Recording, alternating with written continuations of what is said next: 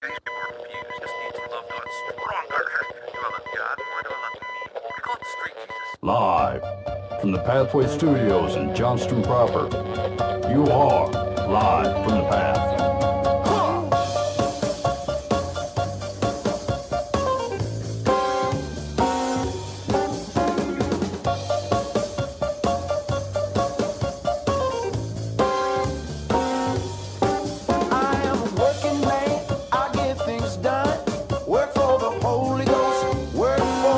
And you're listening to Live from the Path. We're coming from the Pathway Studios here in Johnston proper. And it's balmy in here. I don't know what it's like at your house or how your armpits are feeling. But there's a risk here in the room. And if that helps paints a picture of what goes on in here, then that's what we're here to do for you. And you're very welcome. Anyway, here's what we got going on the show tonight. So I got a couple stories. So we're going to try an So I realized that many shows I go, hey, we got a couple stories, and then or I'll say, hey, I couldn't find anything, and so we're gonna peel back the curtain. Okay, the Wizard of Oz is in underpants and suspenders, and he's going to show himself today. And I'll give you some of the titles of these articles, and then I'm going to tell you why I don't want to talk about them, or at least on the show. Okay, and so it's just you get to see a little bit. All right, you get to peer into the bottom of the mop bucket and see whose engagement ring is still down there. So we're going to do that. Also, we got some deer live from the path. Nathaniel, do you have any previews on this deer live from the path? Yeah, we got one about a drunk ex that a mother-in-law still talks to. To the drunk ex. Yeah. Oh man, Nick Cox, is that a problem you're running into often? No, not very often. Okay, all right, good. Hey, and anger boiling over. Here, you don't know much about my friend Nick Cox, who's in the studio with us tonight, but you know for a fact that he's not having problems with his mom calling his drunk ex all the time. No. Okay, good. All right, here's what we're gonna do. Let's hop right into these stories. So I'm gonna give you the two ones that I said yes to. First one is Pastor Michael Todd draws ire for wiping spit on congregant's face during sermon. You guys hear this? No. Okay, all right. Check. Okay, popular pastor Michael Todd of Transformation Church in Bixby, Oklahoma, drew the wrath of the internet and became a trending topic on Twitter as a clip from his message on Vision Sunday showed him wiping globs of spit on a congregant's face, even as the coronavirus pandemic rages. This is the reason we don't want to spit on people, because of the corona. Listen here, we're too blind. We're becoming blind. All right. How about we say, hey, we shouldn't spit on people, just as good practice, as man-to-man good vibes, fresh feelings. Yeah. Don't hawk a loogie on a man. I don't need to see the corona show up in every freaking article I read.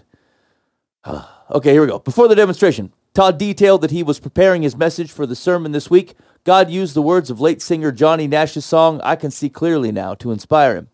I began to listen to those words, and God said, Michael, the past 2 years have been like raining over people's lives. And he said they need to prophetically declare that I can see clearly now that the rain is gone. Todd told congregants, some of you all have had friends that you didn't see who they really were.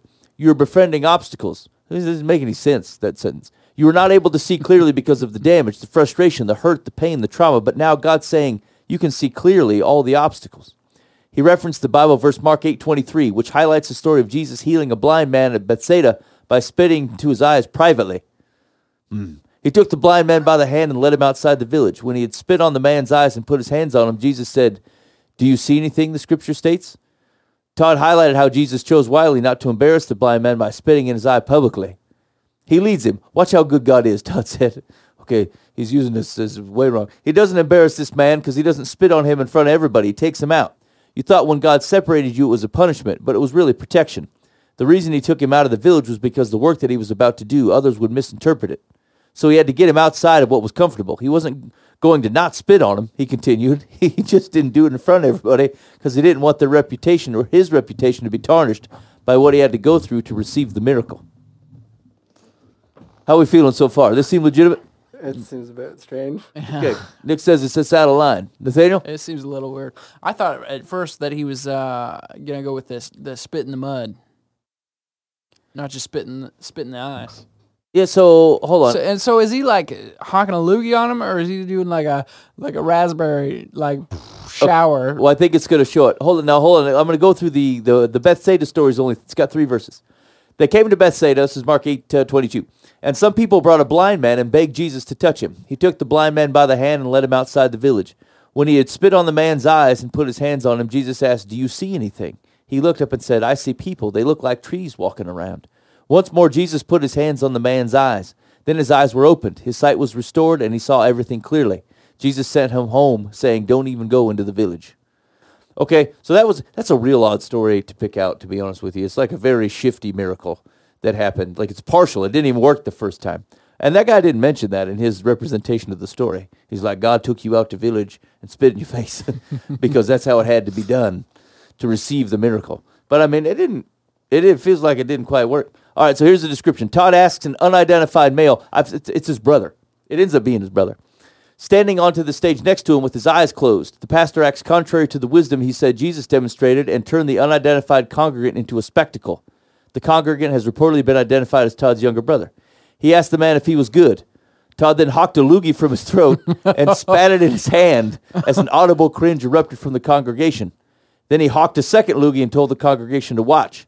He can't see, but he can hear, he said. And this is the moment where many of us are in because God is doing something and we hear him changing. We hear him even in your prayer, and in this time he's changing something. You don't see it clearly yet, but you hear, added Todd. And this is where most people would not face Jesus anymore. What most people would do is turn away, he said, hawking a third loogie, which he spat in his hand. What I'm telling you, just as he's physically standing here knowing what's coming, God's saying, can you physically, spiritually, and emotionally be able to stand when getting the vision and receiving it might get nasty, Todd said.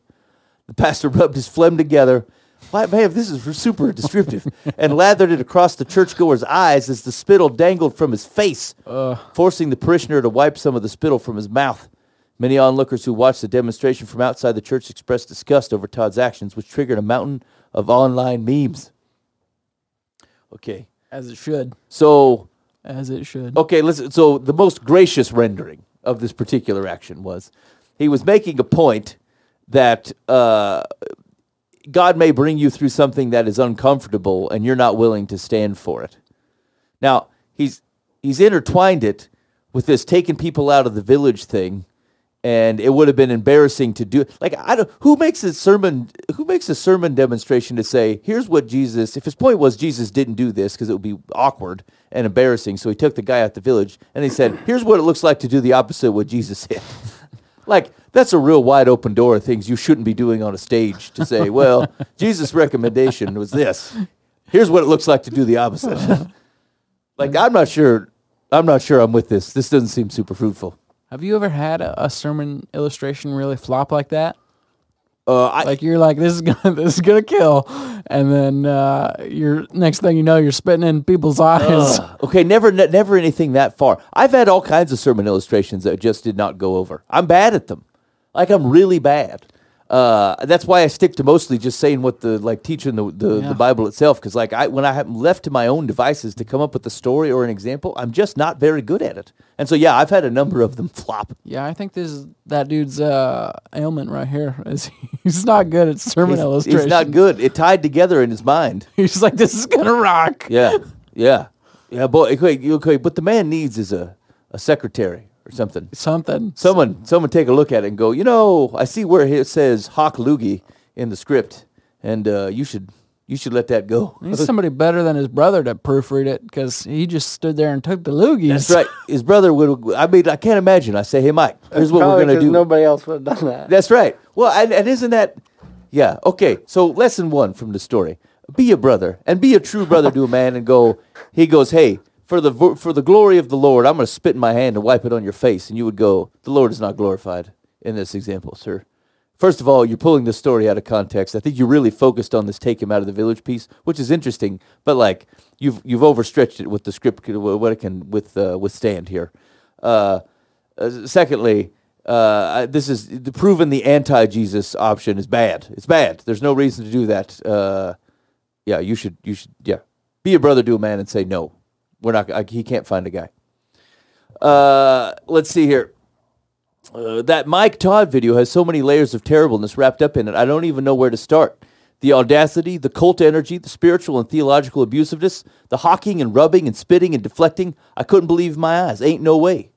This was by Christian writer and theology student Dante Stewart.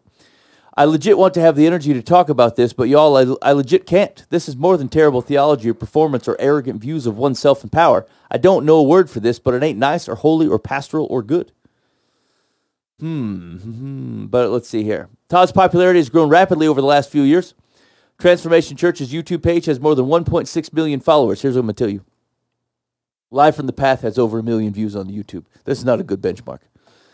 The congregation also gives $1 million to the community. In 2020, Pastor Todd led his congregation in $3.5 million one-day blessing spree in which they helped scores of human service organizations, churches, and individuals, including one needy family that received a new car and $250,000 to purchase a home. Okay, that's pretty awesome. Last summer, Todd called on churches. Okay, I don't care. During his sermon on Sunday, he told the congregation that he thrives on vision. I'm so excited about this because vision is my thing. If God said you only get to do one thing for the rest of your life, my one thing would be getting vision from him and then making other people believe it. I'm anointed to do that. I feel more in my spot on Vision Sundays than ever because I've stood at this exact spot when nobody was in this church and prophesied where we are today into existence because God gave me a vision. Hey, you're not using that right. He gave me a vision that I was bold enough to declare to other people in the face of it not looking like it could ever happen. What vision did he give? That wasn't clear really on this particular. Oh wait, here we go.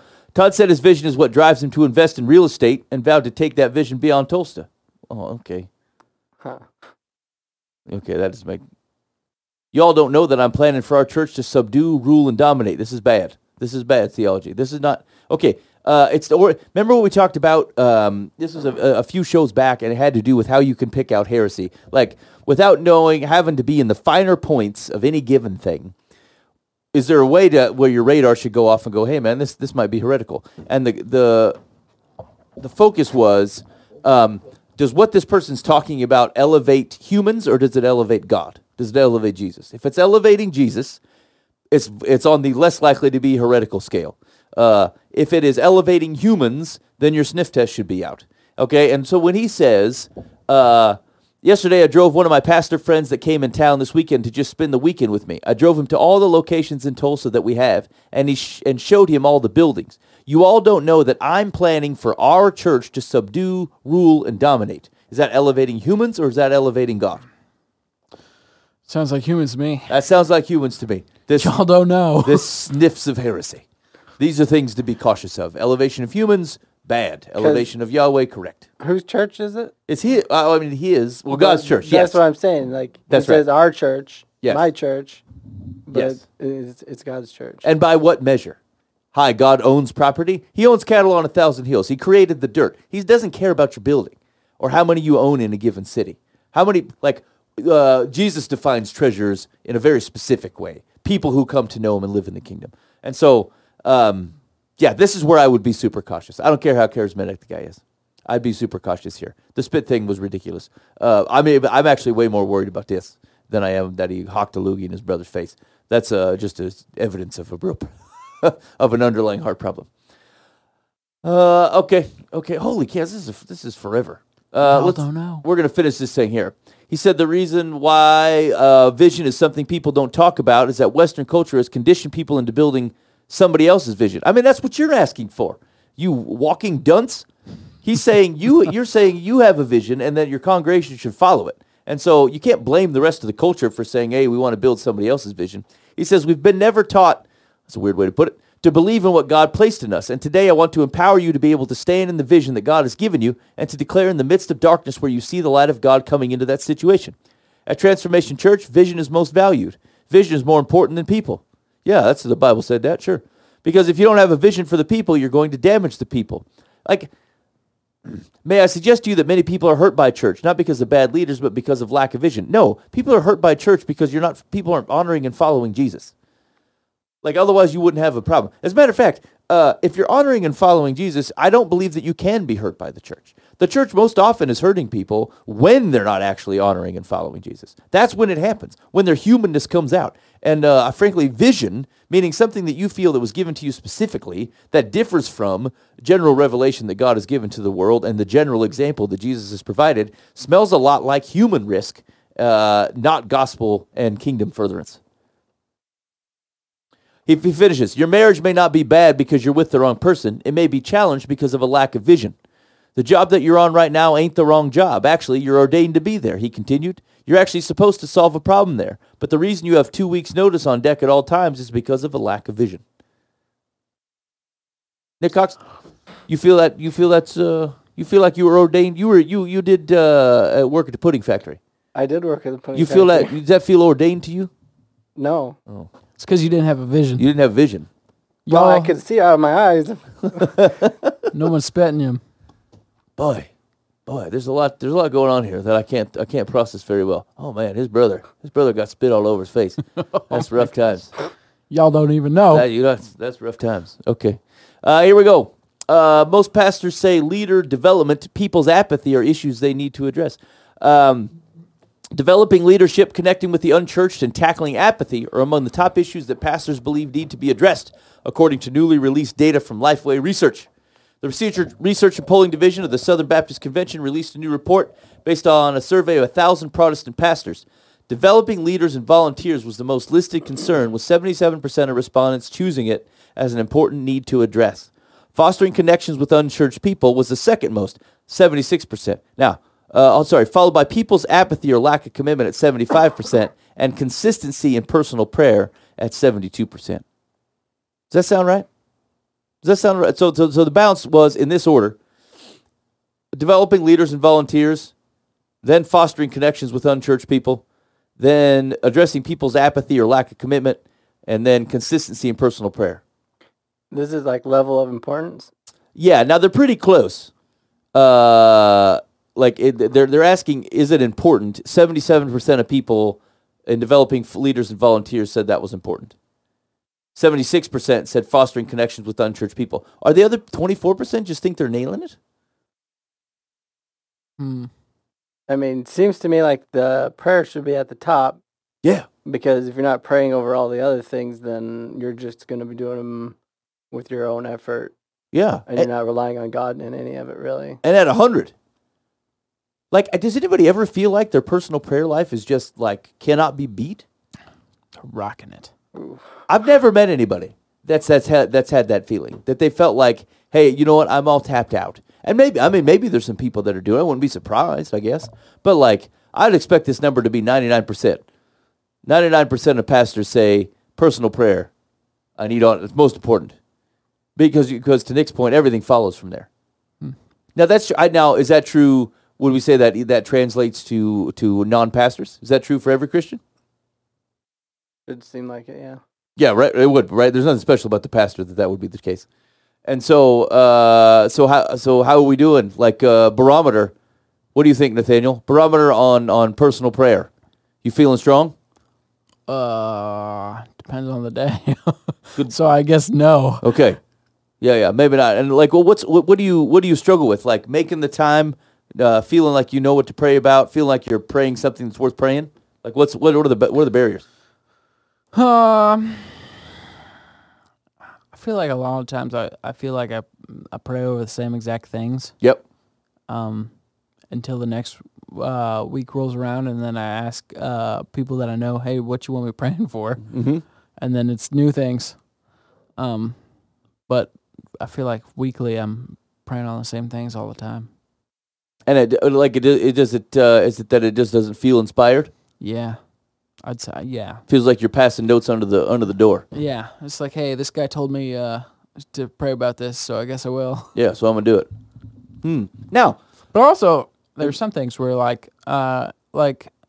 on some things where someone's like, hey, can you pray for this guy that I got in contact with, and he's trying to get in contact with his kids. He's, this and that. And he's going through a lot and trying to show him Christ's love, and he's got warrants out for his arrest and all this. And it's like, yeah, I mean, I definitely pray for that. And then on the other hand, it's like, well, my grandma's got a hurt foot. Will you pray for that this week? Yep. One of them, I definitely feel like I feel more inclined to pray for on a daily basis than the other. Right. Okay. Is that wrong? Should I be praying for grandma's foot every day? Yeah. I don't know if you have to pray for it every day. Like it's like prayer is an exercise of a relationship. I don't mention everything that ever occurred to me in a given day to my wife every day, right? That would be weird. Like I just say the same things to her every day. Hey, how's it going, babe? Oh, I'm thinking about my grandma's foot, and I'm thinking about that guy who's got the warrant out for his arrest, and I'm thinking about the kids and their future husbands. Like, this came up in a conversation we were doing at church. We were talking about this week about like daily prayer, and maybe don't beat yourself up on it. You should. I think it's good, but like.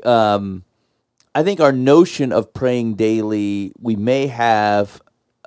Again, I think habits are good. I think being too, I would say maybe pharisaical around what you're talking about. Like, if I don't pray with this every day, what's going to happen? Like, God didn't forget; He knew anyway. This is a relationship question. Does it mean you don't love your grandma if her foot didn't show up? No. Like, pray for the things that are burdening your heart, the things that are running on your mind.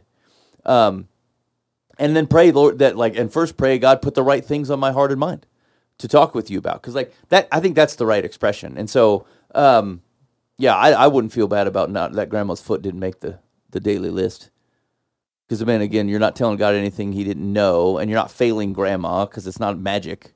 And so, I think maybe we just got to let that go. Let go of the burden of that thing that feels heavier. If you said you're going to pray for it, I'd pray on it. I think as you think about the people around you and how to pray for them, and you think about you should pray for grandma every so often, and her toe should be part of that because you mentioned it.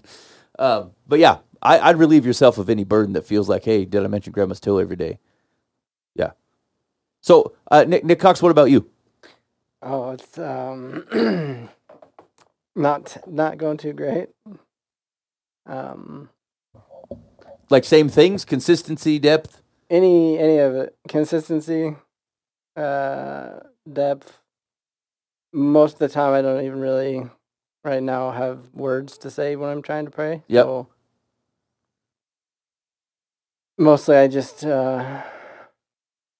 been trying to lately just be quiet and Yep.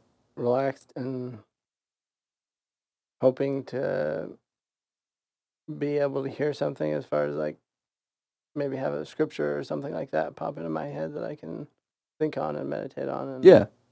But finding the words right now is really hard. Yeah. Well, I think that's right. And so, like, so there's a theme in there. There's a theme in consistency, and like, mine are the same. I do feel like I talk about the same things all the time. And as a matter of fact, I've had a hard time praying at night because when I pray at night, I tend to just like slowly roll my tongue into a common set of things that I might say every night. And then I'm not really paying attention. Just like, again, I wouldn't want to talk at my wife or say things without thinking about what I'm saying. I think I'm not getting to the spirit of prayer. Now, it's okay to pray the same thing over and over again. I mean, Jesus did that. The Shema was that. The example of the Lord's Prayer is that. I think it's okay to use it as a habitual prayer. I think that's totally fine. And so it's like, it's not that God is like, oh, why don't they come up with something new? He gave you the playbook. And so it's okay. But the question, are you engaged in it? Are you thinking about it? Or if I'm praying the Lord's Prayer, am I doing it with intent? And am I doing it actively, or am I doing it passively just to let the words flow over my tongue? And so, I mean, I think I have to be careful with that. And so I have a consistency thing. I kind of long for kind of these prayer room type experiences where, you got an hour in there and like you finally break through a bunch of other stuff and you're able to feel like what it gets to kind of get in these guttural type of prayers.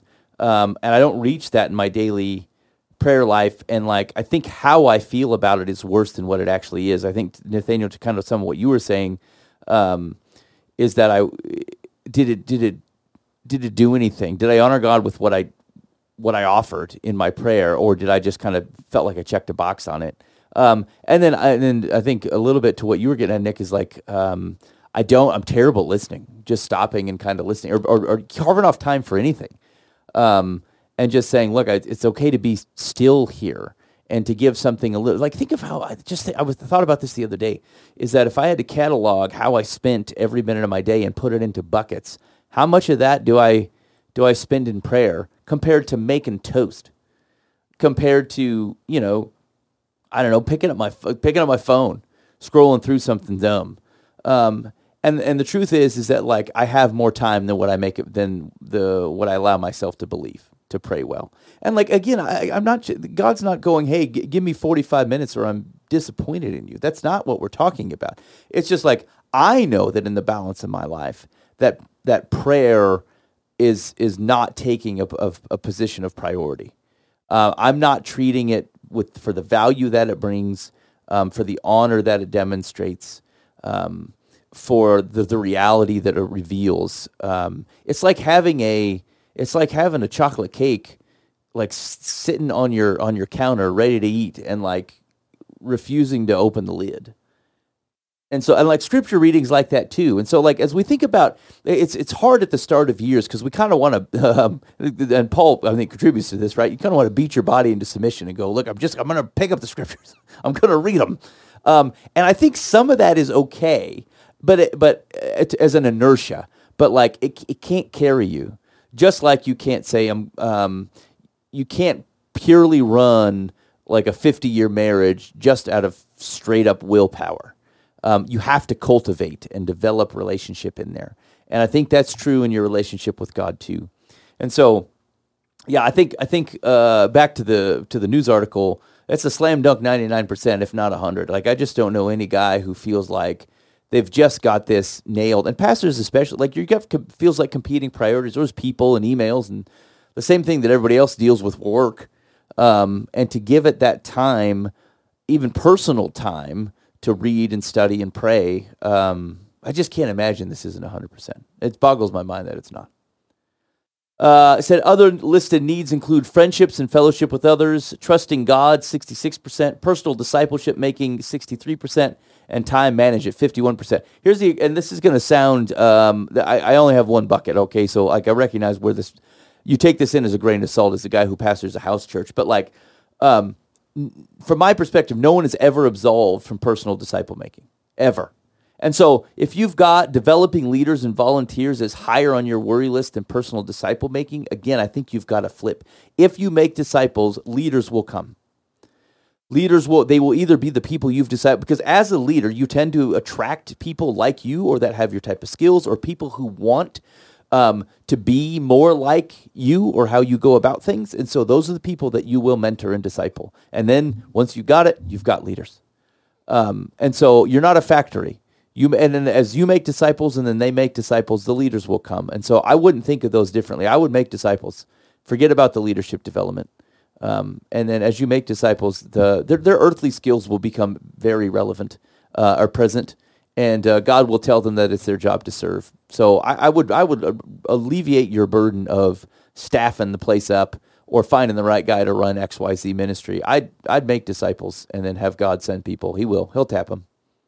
Who I might have missed this. Who was this surveying? 1,000 Protestant pastors.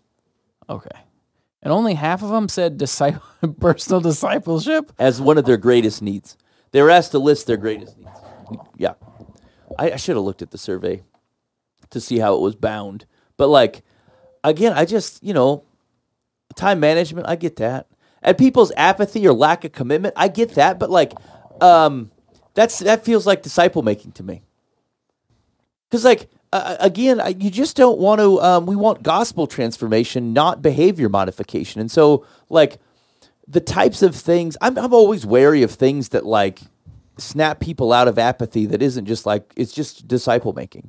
Like the Holy Spirit is the Holy Spirit. The Holy Spirit is the conscience. I just can't be somebody else's conscience. And so I feel like I can say true things and I can help try to point people to Jesus and make disciples. But like, I've tried to be the heavy in different relationships. And like, I'm either not good at it or it's not effective. I'm not scary. I think I told this story before.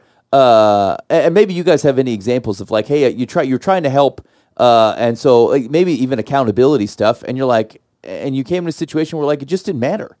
You tried to hold someone, they didn't really do it. What are you going to do? Because like I was in a relationship. Well, it sounds funny when I say it that way. I was in a relationship with a man.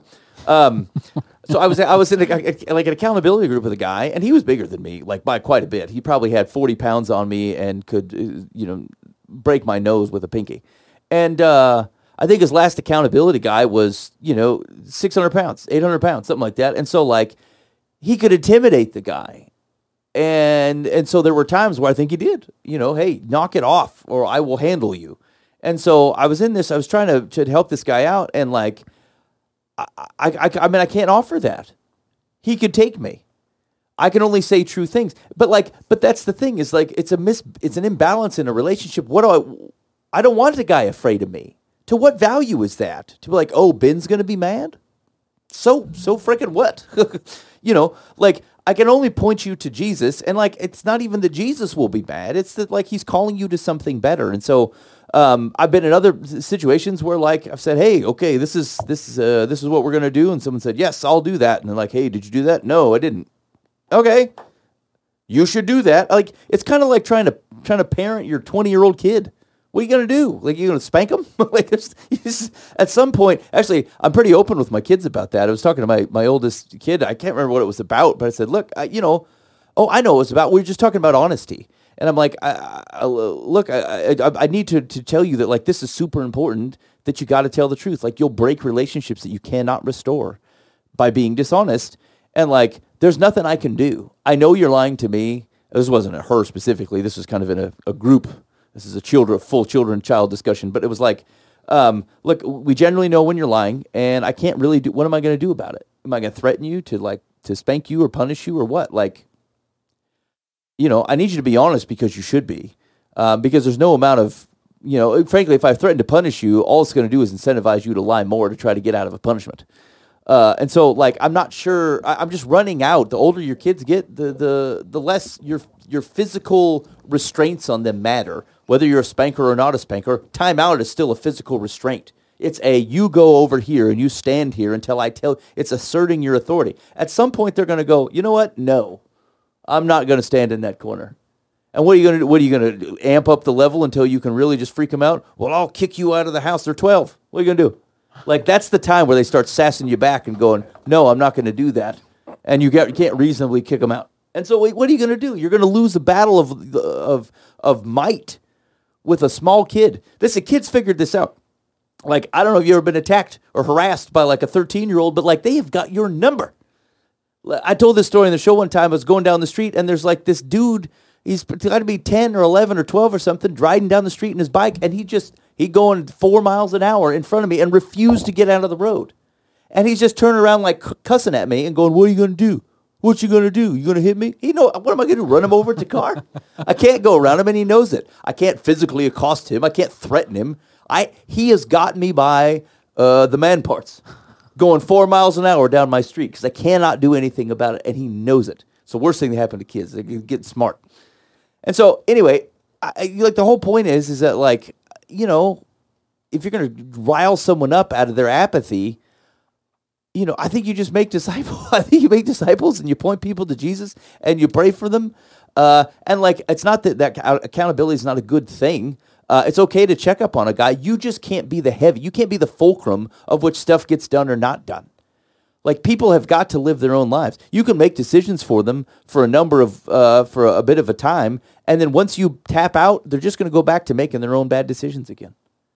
And so you can't live their life for them. And sometimes that sucks. It sucks to watch people do that. And so, I don't know, Nathaniel, you been in a situation like that?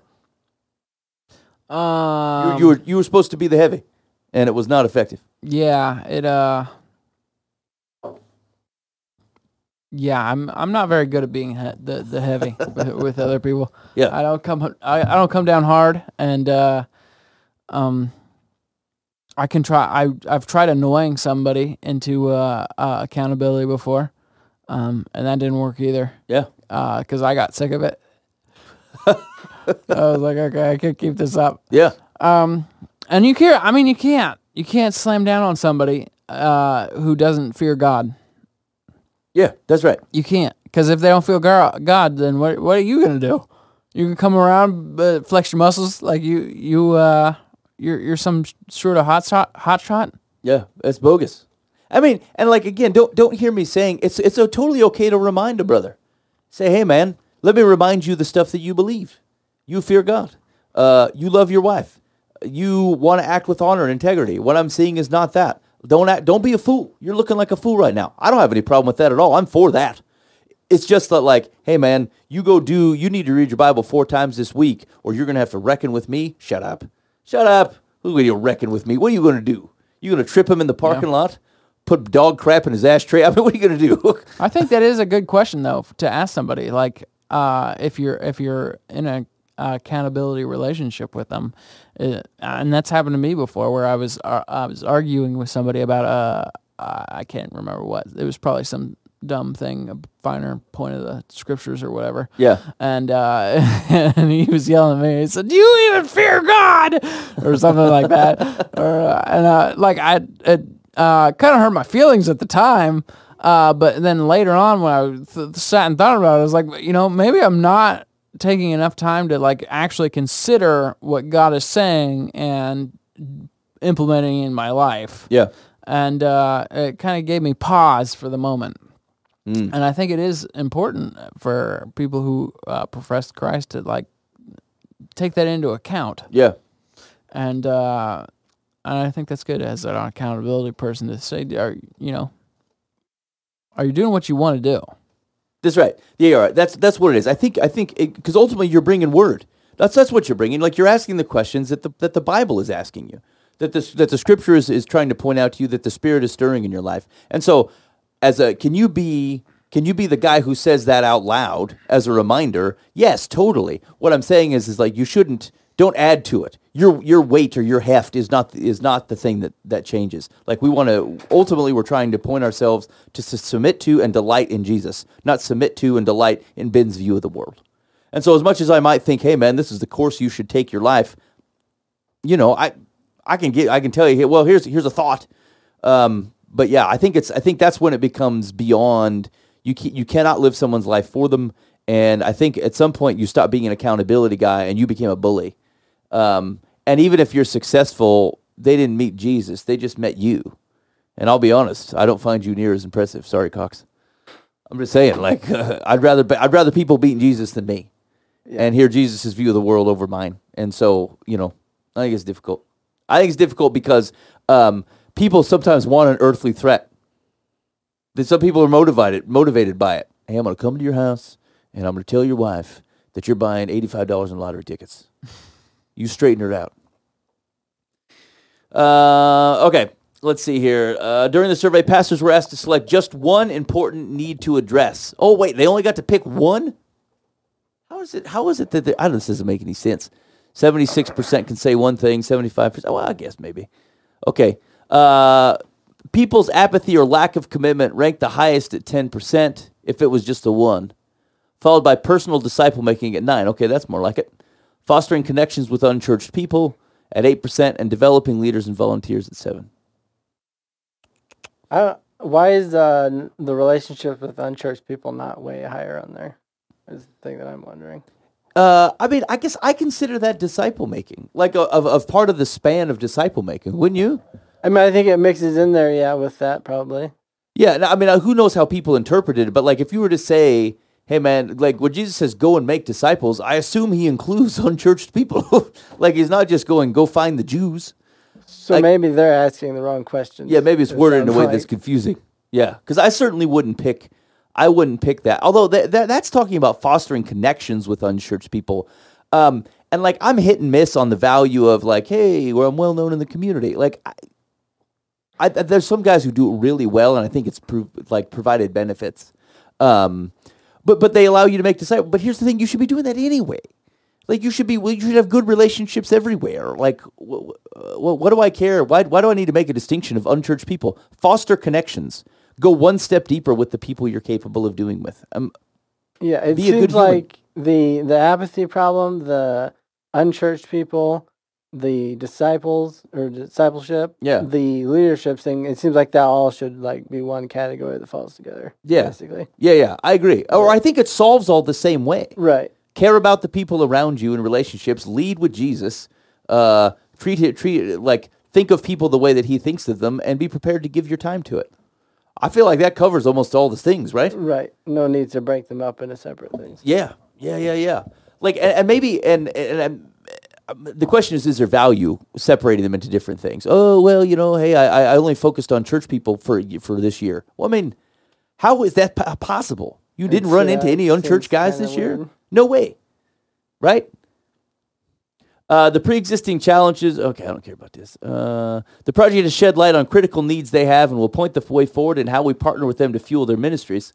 When it comes to getting help for their needs, the poll shows that 75% of pastors express interest in getting advice and guidance from other pastors who face similar problems. I was giving advice to someone this week, and it wasn't pastoral, but it was financial really, and it was about kind of goals for this year. And like, boy, you just never know what you don't know.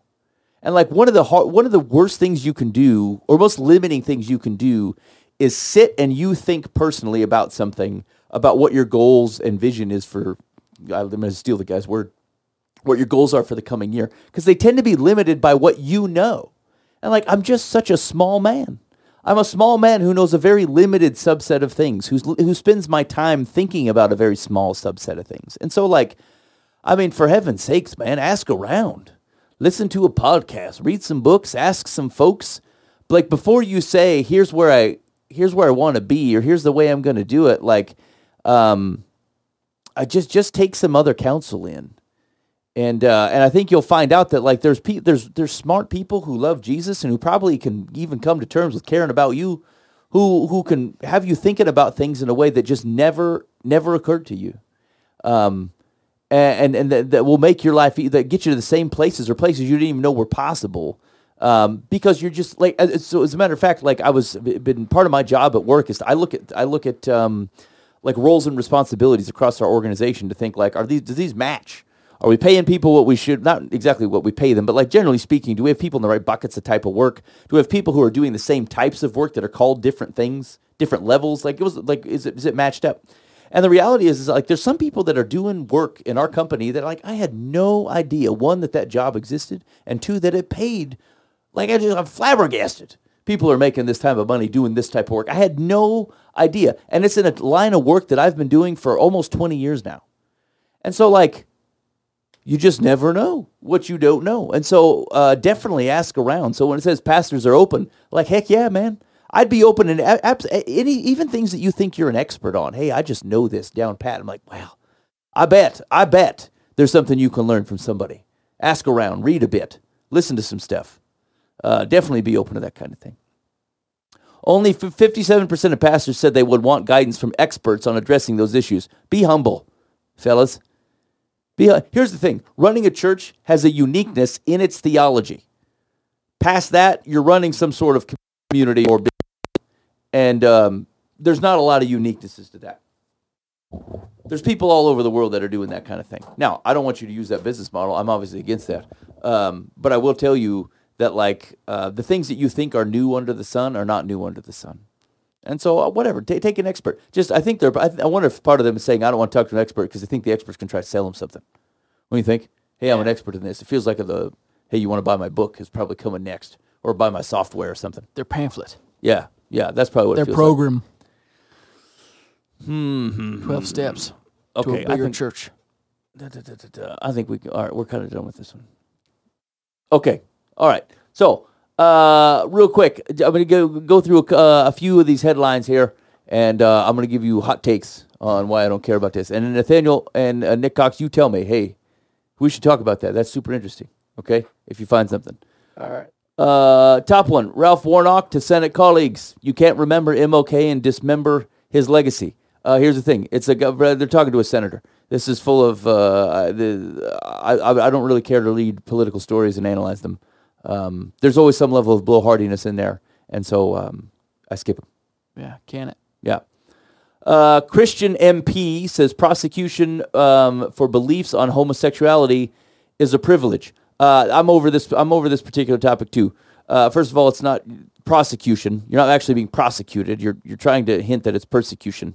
And none of this is a particular surprise. That's something that Jesus taught you, and something that you believe is coming up a rub against a world that wants to behave differently.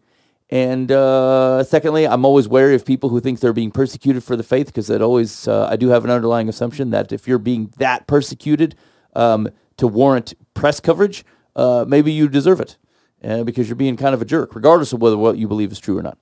So I skip it. Let's see here. 5 controversies surrounding the life and legacy of Martin Luther King Jr. Nope. You can read that on your own time. I don't care about that. Pastor Tavener Smith announces time off to spend with God, in quotes, after staffers quit over affair rumors. Nope. We've done a million of these stories. He did have the affair. He's lying.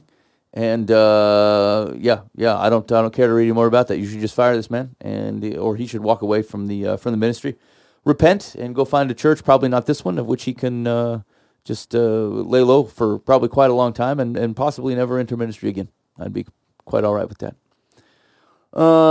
Bob Saget, Norm Macdonald, Betty White, and the afterlife. Nope, you're bandwagoning. I don't care about this. This is why I'm against most sermon illustrations that are trying to take something from here's something you care about, let me relate it to something about Jesus. Well, you should just care about Jesus, and let's go there. And so, no, I think that's wrong. I don't want to read about it. Nathaniel, you disagreeing? I mean, let's talk about Norm. Okay. I'm just joking. I was pulling your leg off there, Ben. Okay. I didn't feel it. It felt harsh critique at me. Let's see here. Supreme Court to hear case of Christian football coach fired for praying on field after games. I'm roughly interested in that Supreme Court case, but I don't care to read that particular story. What a weird thing. Like, doesn't the Supreme Court pick and choose over hundreds of cases each year? And there's big ones that they throw out. They're like, well, we don't want to decide on this. And they're talking about this? Yeah, they are.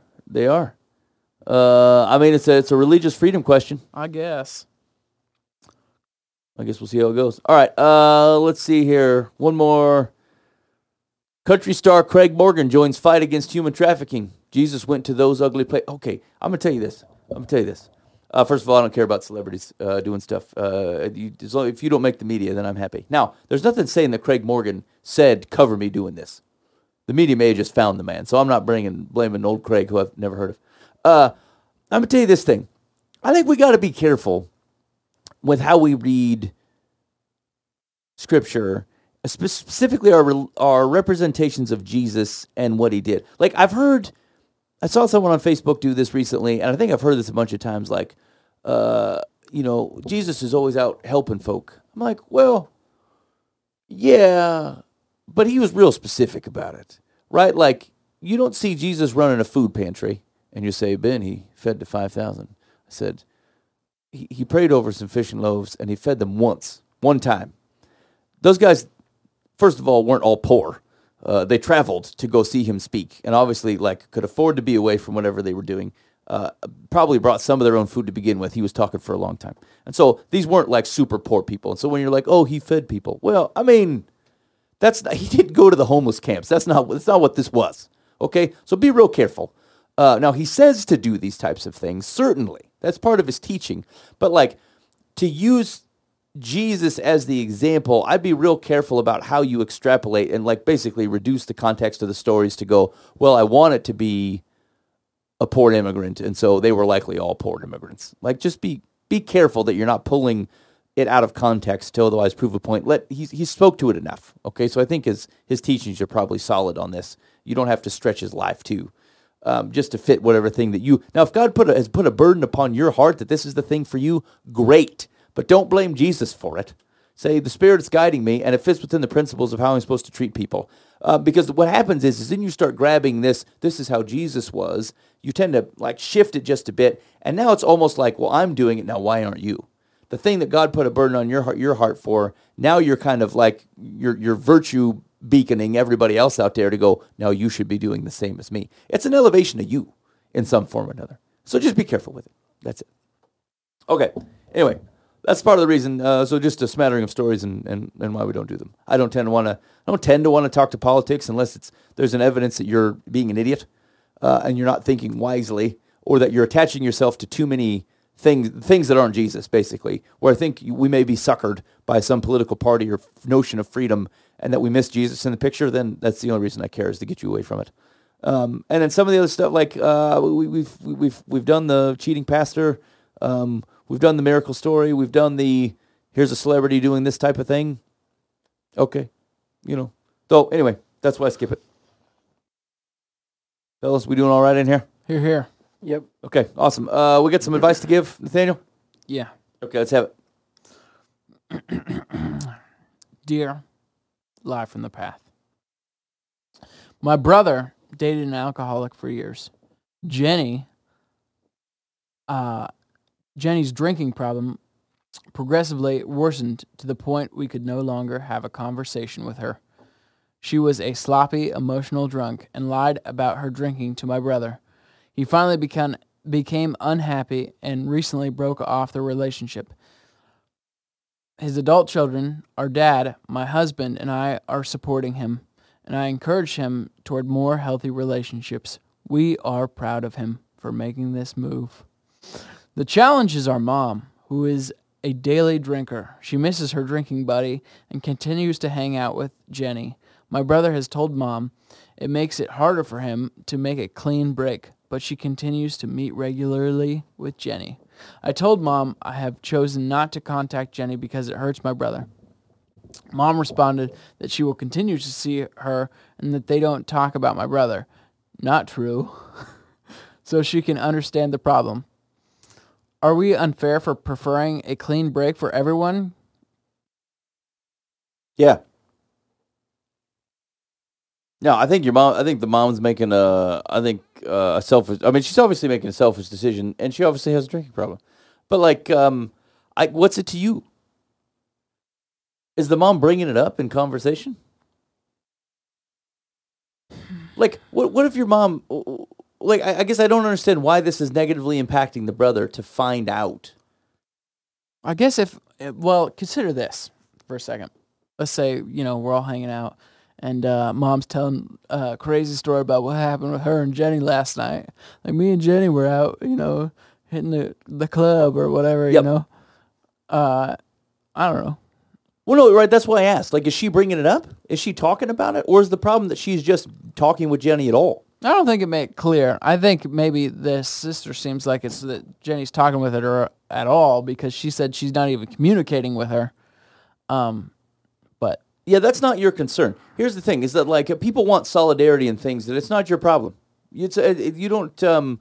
I get it. You're trying to stay away from this woman. Your brother is. The adult children are. That makes sense. You don't want a relationship with her. Don't have a relationship with her. Totally your prerogative. You don't get to say who else has a relationship with her. That's not your place. And so unless this woman is harming your mom, in which case your mom's grown, she gets to make her own decisions here too. And so you don't even have a right to be mad at your mom here, to be honest with you. And I get it. There's a sense that, hey, someone who hurt me, how can you then associate with them? Here's what I'm going to tell you. The world is just more nuanced than this. Than solidarity in you hurt me, I refuse to, you hurt someone I love, and so I refuse to deal with you at all. Like, the relationship with the mom and the drunk is different than the relationship to the drunk and the husband. It's just different. And some of the same hurts that may have occurred between husband and wife did not occur between mom and daughter-in-law. And so, I get it. It feels like a betrayal. I'm just telling you, it's too far. You got to figure out how not to be bothered by it. Now, if your mom's bringing it up, if she's constantly bringing this woman up and it's harming you, then I think you can say, look, Mom, I don't want to be part of these conversations. I don't want to hear about it. It's a risk to me. And if she continues to ignore you and disrespect you by bringing it up even when you've asked her not to, then you might need to put some more thicker boundaries between you and your mom. Your mom, just because she's your mom doesn't mean she gets to say whatever she wants to. If she can't, interact in your life in a positive way, in an encouraging way, in a way that is within the boundaries that are good, then you got to put boundaries on her, and that's fine too. But I would say that it's not your place, I don't think, from my perspective, to be upset with your mom. You shouldn't even be mad at her. It's not your business. She can talk to her if she wants to. What do you think, Nick? I think I probably mostly agree with what you're saying. It seems like, as far as the mom, if she's bringing up the ex-girlfriend all the time and stuff in front of her son and everything, that's just not her being caring or loving toward her son, yeah. Which obviously seems that if she loves her son, she wouldn't do that. Yeah. But as far as whether or not she still has a relationship with the lady, yeah, not really something you can do about that. Yeah, agreed. I mean, it's okay to say that it's not healthy. Sure. But it's not your call as to whether or not somebody else is in a relationship with somebody. That's right. it's not your call to make. That's right. And we just talked about this, right? Like we even when you're talking about accountability, as much as you might look at the mom and go, "Hey, I want you to have healthy relationships," like you can't force her. She's a grown woman. She gets to have that. She gets to take responsibility for her life and for that relationship if she wants to keep it. It may have consequences on your relationship with her. That's fair too. That like you can make whatever decisions you want. You do have to deal with the consequences of it. But like, yeah. Nathaniel, what do you think? I think if I was the son, I'd be a little hosed off. But also, like you're saying, you can't choose who people hang out with. So yeah. I think it's not their call. Now, what if they're exchanging salacious details? They're bad mouthing the son during the meetings. Then what? Nothing you can do about that. You're not there. Yeah. It seems weird that the mom. I mean, I don't know. Everybody's family dynamic, but like it just seems weird that the mom would want to like engage in that, like, talking about creepy, weird stuff with her ex-daughter-in-law. She's so here's the thing, they have a common enemy. Because what they have in their minds is a common holier than thou. Look at the son. He thinks we drink too much. Isn't he a goody-goody? You know what I'm saying? Like, he's giving us the judgment. And so they have a common person to complain about. Nothing draws a crowd or a friendship like a common complaint. Yeah. We agree that this guy is a turd. And so, and here's the thing. People find solace in that. You hose off somebody, and then they go find someone else that you've also hosed off, and we got friends. And here's the thing that hosed off the guy to begin with is the thing that they also share. They get to drink and talk about the guy. Now, here's the thing. I would say that if she's otherwise not bringing it up, you don't know any different. And so you don't get to spend and should not spend any time thinking about what they're talking about. I've burned hours on that. People who I know are upset with me for some reason or another, right, wrong, or indifferent, and worried about, those two people are getting together. Certainly they're talking bad about me in some way or another. I'm like, what? One, I won't ever know. And if they tell me, then at least they're being honest about it. If they don't tell me, I won't know whether it happened. And so, like, it just isn't worth any brain cycles. I don't spend any time on it anymore. I used to. It wasn't worth it. It didn't add any value to my life, worrying about what they were talking about. Because either they're wrong, and why would I worry about something that I know is wrong, or they're right, and it probably has come up in a critique where they're right. And if they're right, regardless of what I think of them, I should probably react to that and change my ways. Like, that's the core tenet of humility, is being willing to change regardless of who the bringer of the news is. Is it true? Well, then I should probably take it in. Okay, what was Secular's advice? Secular says, you are not unfair, but this isn't your decision. It is your brother's and your mother's. Of course, she doesn't want to give up her drinking buddy. You stated that she drinks every day. One of the warning signs of alcoholism is when someone's drinking disrupts relationships. Your mother's drinking is now negatively affecting her relationship with her husband, her son, and you. But it appears she's unwilling to give up her drinking and gossip session with Jenny. It might be helpful for the rest of you to attend some Al-Anon. What does that mean? Alcoholics Anonymous. Oh. They. Okay. Meetings and learn to cope with this. You will find meetings are available online and almost everywhere if you visit alanon.org. Okay. So we kind of aligned there. I think it's all right. Yeah, I agree. So it's all right to be irritated, but do not spend any more cycles on it. Yeah. I think it might be overwrought to go to say an indicator in the relationship is that they start breaking relationships. Because, like, if someone says, "Look," was there an indication that they said, "Look, they told mom to give up the drinking"? No. Oh, yeah, okay. Yeah, they just said mom's an alcoholic. That rascal. Now think about that, because they said that the guy's got grown children, right? So yeah. I mean, this has got to be a 30, 35. Wait, no, he's going to be older than that. He's got to be in his late 40s, 50s. Late 40s, early 50s. That means the mom's probably 70. Okay, some of these ships have sailed. This guy's got to get rid of, like, listen here. There's a time to put away childish things, as Paul might mention, and that goes with relationship drama. Don't do relationship drama after like 25, maybe even 23. pull yourselves together. All right? Like, the word girlfriend, even, like, if you're over 40 and someone says girlfriend, I'm immediately suspicious of the whole thing. It feels like a drama fest to me. And so I've been fortunate in my marriage, and so maybe this is just my time in life, and it's not meaning it's not totally fine to date at these ages. I'm just saying, like, you got to get to a point where you're like, look, I got no tolerance for drama in these arenas, these high schoolish type of behaviors. And so here's the deal. As soon as the girlfriend, she's got to be late 40s, early 50s too, and she's tipping the knob on the bottle once, you go, look, we're not doing this. I'm not doing a drama fest here. And so give up the drinking or we're doneskies. And then you wouldn't even got too far in this relationship to have had this problem with the bomb. They never would have even met because you would have cut it off. And so I'm just saying there's just a time where you got to say, look, I'm on the twilight here. And so we don't have time for this type of behavior. I remember a few other advice categories where, like, it's like a 50-year-old dude, 55 or something, and you just got what seemed like very amateurish problems, where you just got to wipe your hands of the thing and go, we're not doing it. It's too late in the years. I'm going to go to movies by myself. All right, next advice. Dear Live from the Path, I am becoming more and more irritated with people. My fuse is short, and I'm prone to bursts of anger. Today, I watched another driver run a red light, and I proceeded to honk my horn, lower my window, and give the guy my middle finger. Yeah, I know it was risky, but I couldn't resist the impulse. I am sick of people. They are, in my opinion, self-centered, inconsiderate jerks who need to be smacked. Stupid questions also set me off. I have snapped at my wife and kids, which is not something I intend. What can I do to get a grip on my temper and not act out the way I have been? Is something wrong with me? Really, a nice guy in Michigan. I don't know. Is he really a nice guy? What do you think, Nick? He needs to get his anger under control, he says.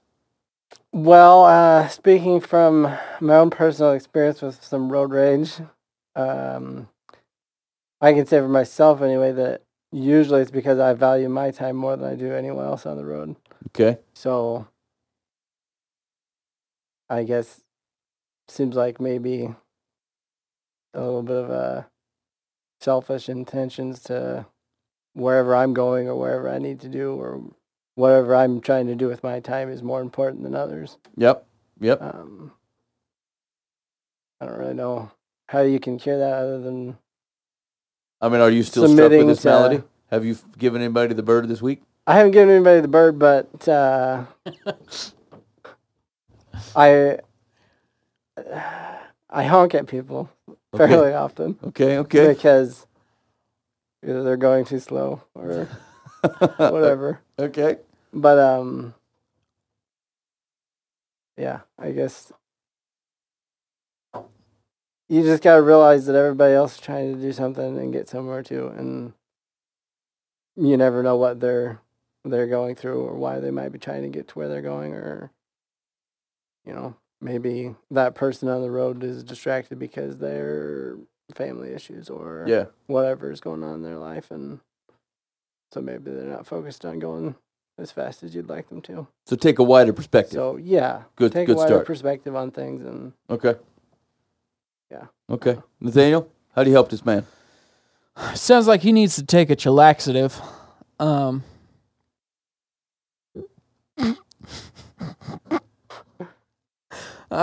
don't know. Was I supposed to burst out laughing at that comedy gold? I wish you would have. Did you combine chill and relax and laxative? the triple crown of references? I am in the midst of royalty. Okay, speaking of people who are impressed with themselves, go ahead, Nathaniel. Yeah, I think if he took a step back and realized that he's not the center of the world, especially when it comes to he can't stand stupid questions. Yeah, it's like it's your. It doesn't say how old his kids are, but they're still kids. Yeah, I mean, plenty of adults ask stupid questions all the time, so age has nothing to do with it. Here's the thing: the notion of evaluating that's a stupid question is a self-centered one. It says, "Look, this is not worth my time to have to answer this or think about it. You should have already thought about it, dummy, like I have." This is totally a humility problem. Anger at the world lacks humility. It looks at the rest of the world and said, all of you are pissing me off, and I don't deserve to be pissed off. The world should function the way that I expect it to function. I should not be interrupted by slow people, and I should not be bothered with these stupid questions. This is at its core a humility problem. And so here's what I would say, friend. First of all, if you're not otherwise in a relationship with Jesus, I would get there. This is the right way to humility. When you recognize that there is a creator God and a sacrificial son, you tend to see your life in a little bit better perspective. And so this is where humility comes from. And so you need to walk with Jesus. And Jesus will humble you, and he will remind you of things that you need to be able to give up. And then you're going to fight him with it, and you're going to hold on tight to it anyway and tell Jesus you ain't going to do it. And it's going to be a real rough transition in your life. And hopefully, at some point in there, you'd give that up. You start not thinking less of yourself, but thinking of yourself less and valuing the people around you and saying, you know what, I already know the answer to this, and this person asked me a question that I already know the answer to. What a blessing to be able to help them. And then you will then engage life, bringing people up and raising them up with your wisdom, Mr. Smarty Town, and not being hosed off because they don't know all the stuff that you know, or they don't remember all the stuff that you remember. Quit being a self-centered doofus. That is, I think, is your core problem. And here's the thing. I'm going to tell you this, too. What are you doing with that middle finger? Nick Cox is the man who gives the bird or the horn. What is your horn going to, is real? My horn is a way of releasing my anger, is to tell someone, get going. Okay, so we're gonna reorient to this too. The horn is an instrument of encouragement. Nick Cox. Negative. Hey bro, honk honk. Just a little tappy tappy. I see you looking at your phone at the green light. Let's heads up. Let's keep it moving. Okay, it's an instrument of encouragement. So I would say for me, it's an instrument of aggression. Okay, so you need to disconnect the horn out your car. You need to undo the wires so that you will not have full. It's like having a bullhorn is what it is. It's saying, as opposed to feeling angry, it's saying I want people to know that I'm angry. But there's no health in it. What is that middle finger going to do? It's not healthy. He's going to come back to the window and go, you know what, sir? I'm very sorry. You've made me a better person. What's ironic is that he says, in my opinion, people are self-centered, inconsiderate jerks who need to be smacked. That's right. He is an ironic, self-centered jerk who needs to be smacked. Yes. Yeah. He's missing himself in this particular scenario. Yeah. Now the hard part. So what Nick Cox was saying around, hey man, you never know what's going on in somebody's life. That's true. The hardest thing to get to is have yourself default to that view of the world. We tend to take it in. Hey, I'm trying to go to A to B. Well, I'm the only me, and so it makes sense to see the world through my own eyes. But to look around and constantly be taking it in with somebody else in mind, from their point of view, from their perspective, with sympathies for whatever may be going on, or a recognition that you know very little about what's happening around you. Once you can get there, it's a way different life to be able to see the world like that. But that's the hard part, because you often can't force it. You can't just go, I intend to see it from someone else's view today. It's a prayer thing. That's a sanctification thing that happens. You will start taking in the world less about you. But it's something you have to be mindful of, to have to be prayerful about. You have to try to be intentional about doing, and it will get there. So anyway, broad advice to this cat: you have every problem you think the rest of the world suffers from. You might be the king of them. You suffer from them. You lack humility. You probably need smacked. I'm not going to do it for reasons aforementioned in the show, but yeah, that's how you fix it.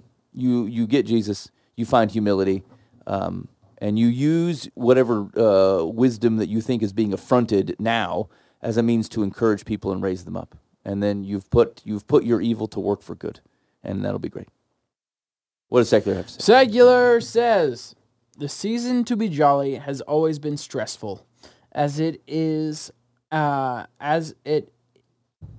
its aftermath. You are not allowed to do the advice. I'm a bad at reading. You appear to have a second grade reading level. I do. I will not stand for these dumb questions. When it's time to pay the bills, this last holiday season has been more stressful than most any number for reasons. What does this have to do with the problem? I don't know. She gave a prelude. Okay. Chapter 2. Anger is a normal emotion. Everyone experiences it from time to time, but lowering one's car window, playing the horn like a musical instrument, and giving other drivers the finger is not only unwise, but dangerous. That guy mentioned that. I knew this. That is not what I'm worried about. If someone punched you in the face, I feel like that was your comeuppance. I don't mind that at all. These days, it could get you killed. Yeah, okay. I mean, say the person in the car they have extra road rage and they decide they're just going to smash the side of your car. Now, but then think about this, though. Think of, he knows this. He knows this is a risk in this day and age. He is so self-centered and justified in his being hosed off. He thinks it's it's worth the risk to go ahead and mouth off to some random fella. It seems unwise to me. It is unwise. It is blindness, and it is arrogance. And yet you honk, Nick. Yes. And equally, I admit, though, that it's unwise and that I foolishly do that. Well, so did he. I'm not under any... Yeah, that's true. He also he admitted his problem. He's just not... His repentance doesn't seem like it's in the cards. Okay, what was the advice then? For the record, a bad mood is not a valid excuse for taking it out on someone you think has asked a stupid question. If the query is sincere, no question is stupid. Your loss of self-control, if recent, could be related to frustration or misdirected anger at something something out of your control. Does experiencing these feelings mean there is something wrong with you? Not necessarily, as long as you find ways to manage your emotions before exploding. We are all human. We all make mistakes. My booklet, The Anger in All of Us and How to Deal with It, offers suggestions for directing angry feelings in a healthy way. This is way too light. She's been way too light on this man. She's taken a guy who admits that he is shotgun blasted his own wife and kids for dumb questions, and is a maniacal road rager. And it's like, oh yeah, this is a normal human emotion, and just find a better way to express it. No, I get it. I think that's a fine first step. But you got to get to the root of this thing. You should not be so mad. You shouldn't be so mad. I do. I'll honk the horn every once in a while, Nick Cox, just so we lay the runway. But it's generally because the guy is looking at his phone at the stoplight, and I don't tend to do it angrily because I've been guilty of such a thing. And there's people that have been gracious with me, and so I feel like I don't need to, take a flamethrower to the world about it. I don't ever honk. My wife gets mad at me because people will be trying to run me off the road, merge and not see me, and I still won't honk. And she said that's what it's there for. I mean, that's what I would say is, that's the situation where you honk. Yeah. I don't do it. It's to draw attention and provide encouragement. I just slow down. I say, come on in, buddy. Not when somebody's in the left lane going 70 and you want to go faster, so you have to pass them in the right lane, and you find out that they're looking down at their phone and not paying attention. Yeah. And then you honk at them while you're passing them. Yeah, and then give them one of these. Yeah. Give them the old that may be a little uncalled for. Yeah.